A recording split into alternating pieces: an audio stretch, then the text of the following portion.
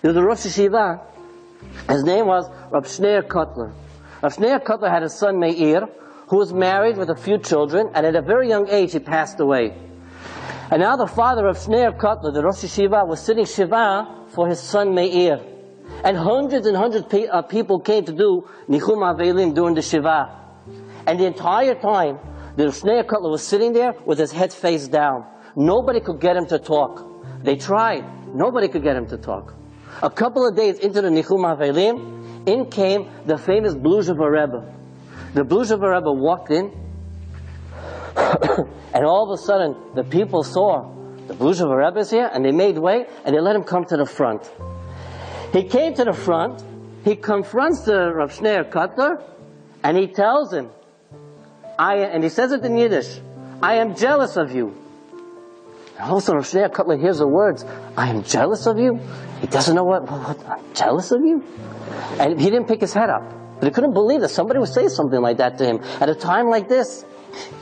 A couple of moments later, the Bluzhever Rebbe went and said again, Rav Shneir, I just want you to know, I am really jealous of you.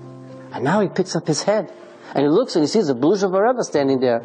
How could a person say something like that to me at this moment? That you're jealous of me? I just lost my son. What's there to be jealous of?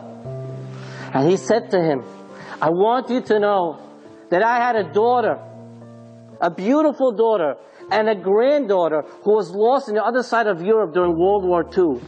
And I have no idea where she died. I have no idea when she died, and I'll never see a future from that daughter. But look at you. Baruch Hashem, you know where your son is buried. You have a kever to visit. You have a yard site. You know when he passed away. You have a yard site to commemorate. And you have children and grandchildren from that son. How lucky you are. How much I wish I had that.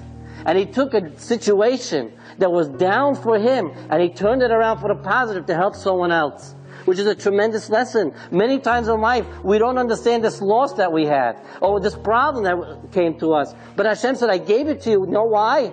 Because one day you will see a certain moment when you will need this experience that you went through in life, and to turn it around to help someone else. And this is a tremendous lesson of what it means to be marbim b'simcha, or how to maintain simcha. How is that? Because after the Shiva was over, Rav Shneir Kotler went to the Bluzhever Rebbe and called him on the phone. And he told him like this, I want you to know that I couldn't snap out of it until you came over and you started to talk to me. And then all of a sudden, you changed my whole perspective. And I started to realize, you're right. There's so much that I have to be thankful for.